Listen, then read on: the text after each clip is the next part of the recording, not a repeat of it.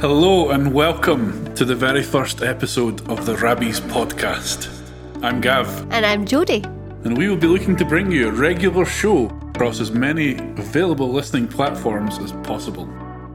You'll be able to find us on the likes of Spotify, Apple Podcasts, Google Podcasts, and Amazon too. The plan is to bring you the life of a Rabbies driver guide with a light-hearted mix of events throughout Scottish history and a sprinkling of various other things as well. We'll tell you about the things that we do on our tours with Rabbies. We'll talk about some of the tours that we actually go on. We've got so many people within our company that are driver guides. So many different characters with different stories, different backgrounds. I often like to think of us as a group of misfits that have been thrown together, but we all have a real passion for our job, our line of work, our country, and I think it merges very well. So we'll be looking to bring on some of our colleagues in due course, talk about various things that the company itself is involved in. Some of you might be previous passengers that we've had on our tour, some of you might be considering a Rabbies tour, or some of you might have just typed in the wrong thing and you've ended up on this podcast. But we are delighted that you are taking the time to listen to us. This is not something we've ever done before, but we're going to give it a good shot, and I think that's the best way to look at life as well. Now, this podcast is not about myself or Jodie, but we feel the best way to get things started, so you know who the hosts are, is a little question round of Meet the Driver Guide. So Jodie, I believe that you would like to kick things off. Question number 1. How did you get into guiding? I have a family friend who works for Rabbies who suggested that I at least consider this line of work, given a lot of my jobs previously have always involved dealing with the public. I'm quite an outgoing character in general. Not a loud one, admittedly, but or believe it or not. But I like having fun. I like meeting people. I like interacting. I love learning about things as well. And I'd admittedly kind of lost my way a little bit in life before, career-wise. I wasn't too sure what I wanted to do. This opportunity or this challenge came up of moving to a new city, because I am not a local like some of us are. Move down to a new city, take it on, and see where it went. And I have to say it's probably the best decision I've ever made. I found a job that I truly enjoy. That's all thanks to good workmates, amazing places to visit, lots of learning, a company that truly cares about their staff as well. Not too many of them are kicking around, but there's no complaints here on that side. And also the people that I've met on the tours. So you've been doing this a lot longer than I have. Yes. How did you start on this path? Well, I have always loved history. I'm a big geek when it comes to Scottish history. I went to Stirling University and I've got a degree in Scottish history, and really the only options with that when it comes to jobs is become a teacher or a tour guide. So here I am, guiding one. I became a guide for one of the ghost tour companies, but my face really doesn't scare very much. Usually I was more scared than anybody else, so I wasn't very good at that. But I've seen you as pale as a ghost before. I'm very pale. It's frightening. Jodie, the friendly ghost. Exactly. No tan. Except when my freckles join up. It's a bit strange. And yeah, I tried to get a proper job down in London for a while in an office and decided that was not for me. So I came back up and I joined Rabbies 4 years ago and I've never looked back. I love it. And you're one of the best that we have. Okay, so I have a question for you. Oh, another one? All right. Another one. Where is your favourite location on any Rabbies tour that you've done so far?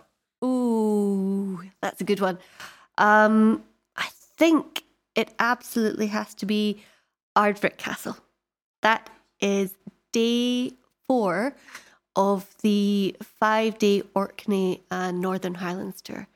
And it is just spectacular. Usually you get there just as the sun's about to set, and it's just got so much history, and the scenery is spectacular. Quite spooky there, isn't it?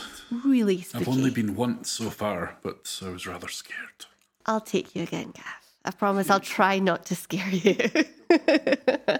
And how about you? Where's your favourite place to go on a Rabbie's tour? So far, so I really enjoy going to lots of places, of course. If I had to pick one absolute favourite, I would probably say Loch Coruisk on the Isle of Skye. Now, I've been there on the 4-day Isle of Skye tour, and that's usually on day 2 or 3, depending on the time of year. You take a wee boat across the water into the surroundings of a former volcano. For me, it's nature, it's tranquility, there's wildlife there. It's amazing escapism from city life. I'm not a city boy. I have been living here for a little while now, but I'm very much someone who enjoys being out in the wild. So for me personally, going to Loch Coruisk on that tour, I don't think I'm the only one with that opinion. We've seen dolphins at sunset at times, and I wish I could be there right now. I bet. I should also say the people that take us there are lovely as well. So, yeah, that's probably my favourite that place in Scotland so far. Stalker's Stories. Hi everyone, Jodie here. Well, actually, my name is Jodie Stalker. That's right, stalker by name, stalker by nature. And I'm going to be telling you a story from Scotland's history. So here we go. Today, I'm going to tell you about one of my favourite Scottish women, Agnes Randolph. Our story begins in 1312 with the birth of a bonny, black-haired wee girl called Agnes. She was the daughter of Thomas Randolph, Earl of Murray, and Isabel Stewart. Agnes was born at the height of the Wars of Independence in Scotland in the 14th century. Her father was a great hero, winning back Edinburgh Castle from the English garrison with just 7 men, and her mother was the daughter of the High Steward of Scotland. In 1324, at just 12 years old, Agnes was married to Patrick, Earl of Dunbar, who was 27 years her senior. That would be like Gary Oldman for me, but he's not really my type. I much prefer Hugh Jackman. But hey, I digress. Anyway, in 1333, Berwick was occupied by King Edward I of England and his forces, and Patrick joined the English side. I know, boo, hiss! But Agnes and Patrick were granted permission to build up the defences of Dunbar Castle. Once the work was completed, Patrick switched sides and fought for Scotland once again. This changing of sides happened quite often during the Wars of Independence, but on this occasion, it really upset Edward I. In 1338, Patrick kissed his wife goodbye and left home to go and fight elsewhere in Scotland. Agnes was left alone to care for Dunbar Castle and the townspeople. William Montagu, Earl of Salisbury, thought this would be a wonderful opportunity to teach the Dunbars a lesson by laying siege to their castle. A force of 20,000 English soldiers appeared on the horizon. Agnes and her servants and a few guards watched with dread as the English troops gathered outside the walls. The Earl of Salisbury must have thought this would be the quickest and easiest siege of his career, but he hadn't reckoned on Agnes. The Earl arrogantly strode up to the closed castle gates and began to yell, "Agnes! Agnes! We have your castle surrounded. We have 20,000 men. You have a dozen. You cannot win. Hand us the keys to the castle now, and no one will get hurt." Agnes appeared on the ramparts, her black hair waving in the wind. she smiled at the Earl and shouted back, "Of Scotland's king I hud my house. I pay him meat and fee, and I will keep my good house, while my house will keep me." And with that, she turned on her heel and walked back inside the castle. With a snarl, the Earl ordered his men to prepare the cannons. For 7 days and 7 nights, the English bombarded Dunbar Castle, catapulting huge boulders and lead shot against the ramparts. This was met with disdain by Agnes and her ladies. Between bombardments, Agnes and her ladies would dress in their finest robes and walk onto the ramparts and dust the walls with their scarfs. This infuriated the Earl, which only made Agnes more determined to show him what Scottish women were made of. Next, Salisbury ordered his men to prepare the Sow. This was an enormous siege tower that would help his men climb the castle walls. Agnes took care of this problem by telling her men to drop Salisbury's own boulders on top of the tower, crushing it to smithereens.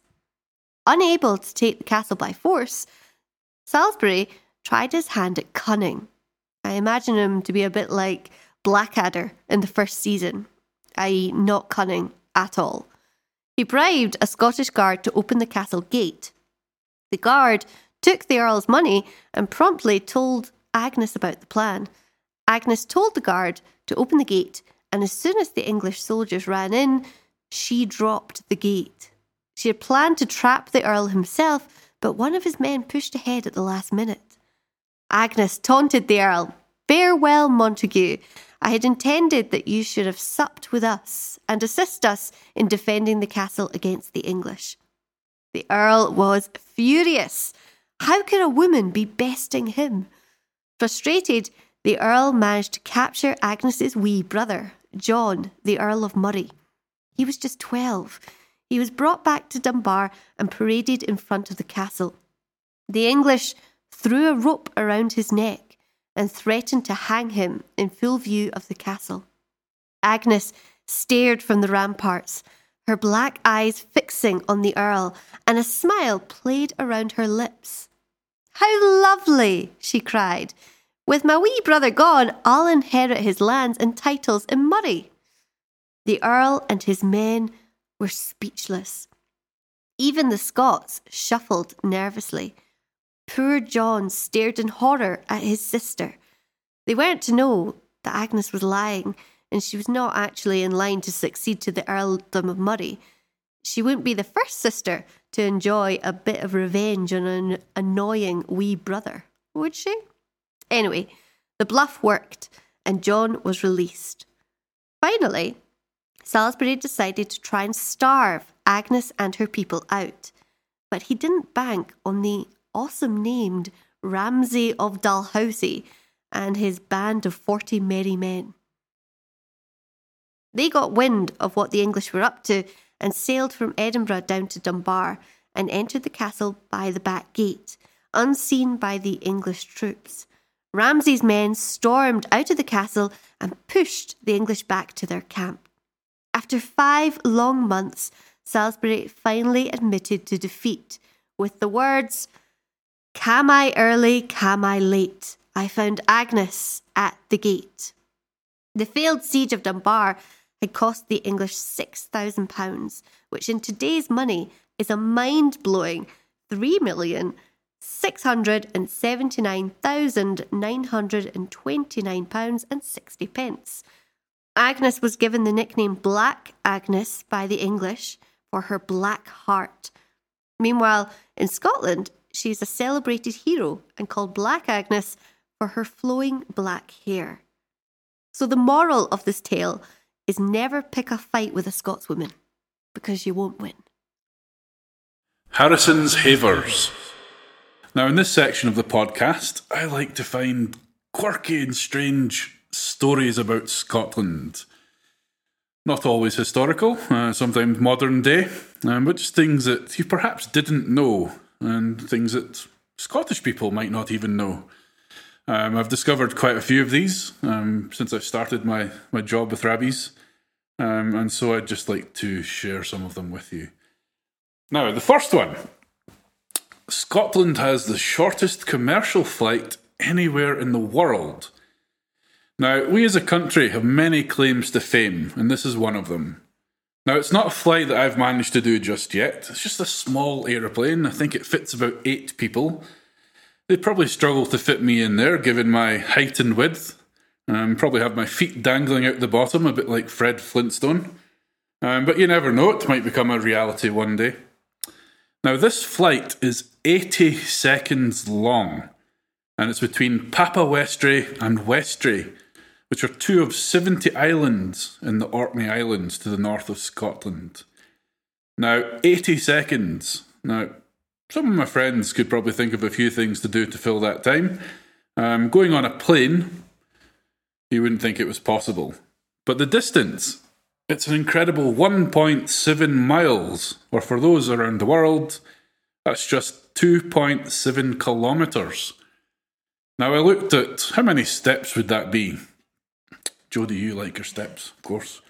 And it turns out it's 3,590.4 steps. Now, you'd have trouble walking it because there's a stretch of water separating the 2 runways. You can see the runways from either side. It's not viable to build a bridge there, and it's just easier for them to run flights.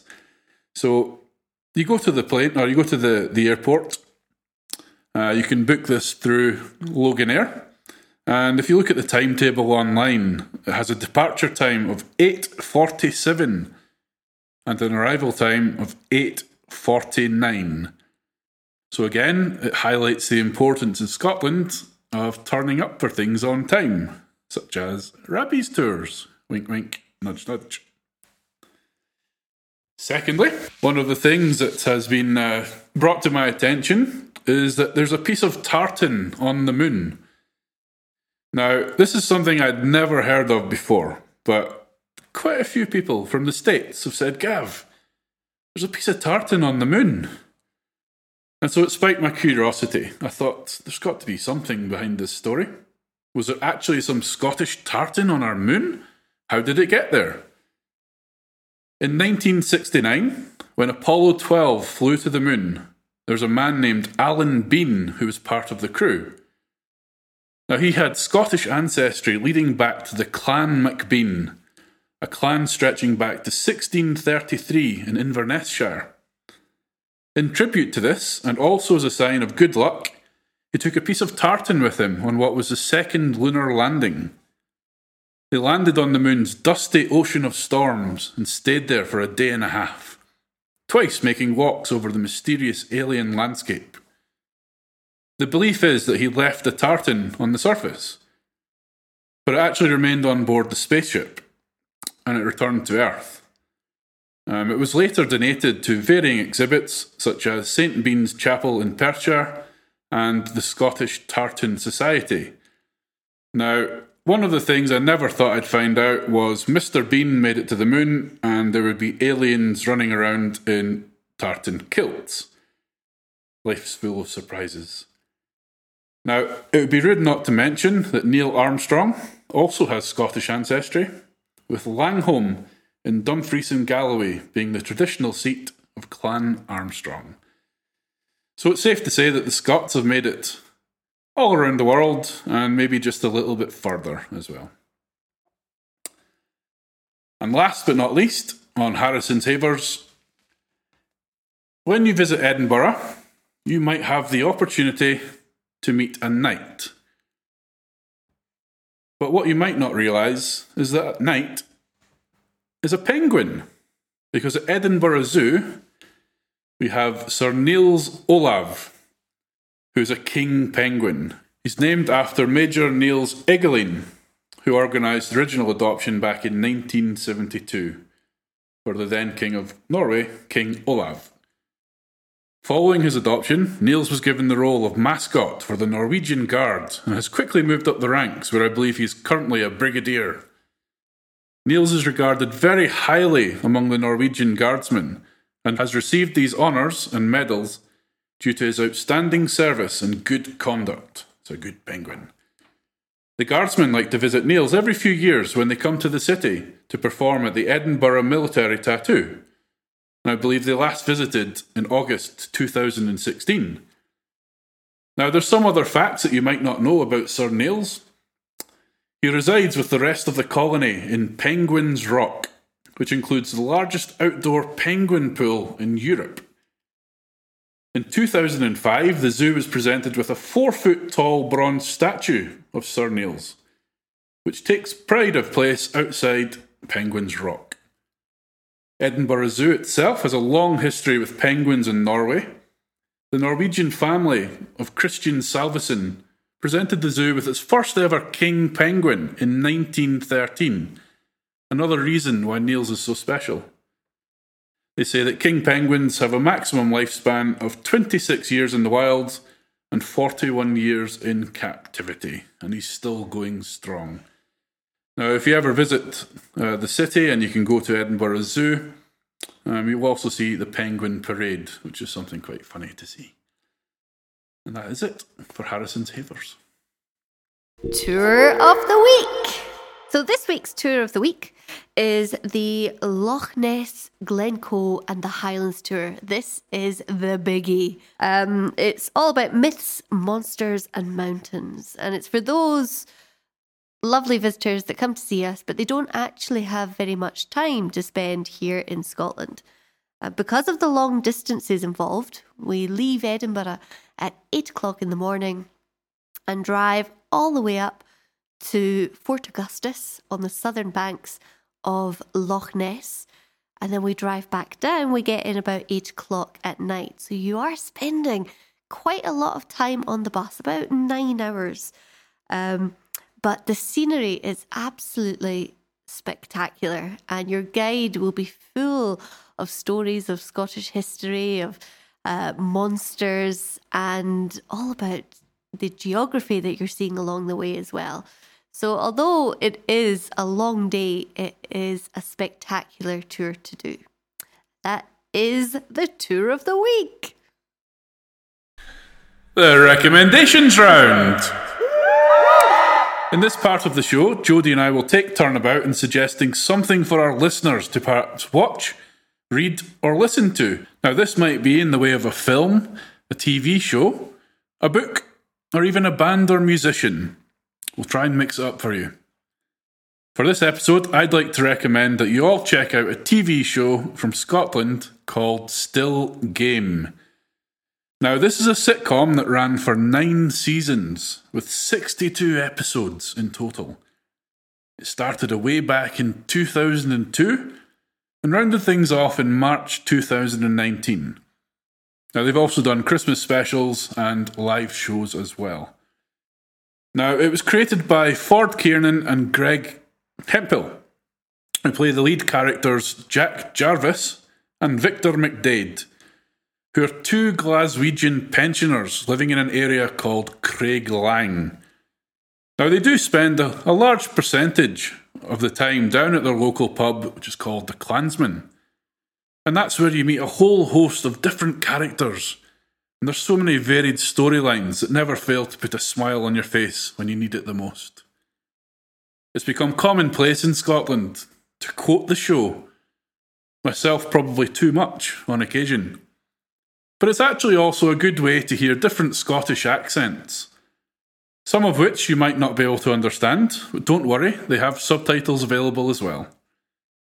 I'd go as far as saying that some of the characters in the show have went on to become national icons. Now, you can watch this anywhere in the world if you have access to Netflix, Amazon Prime, or the BBC iPlayer.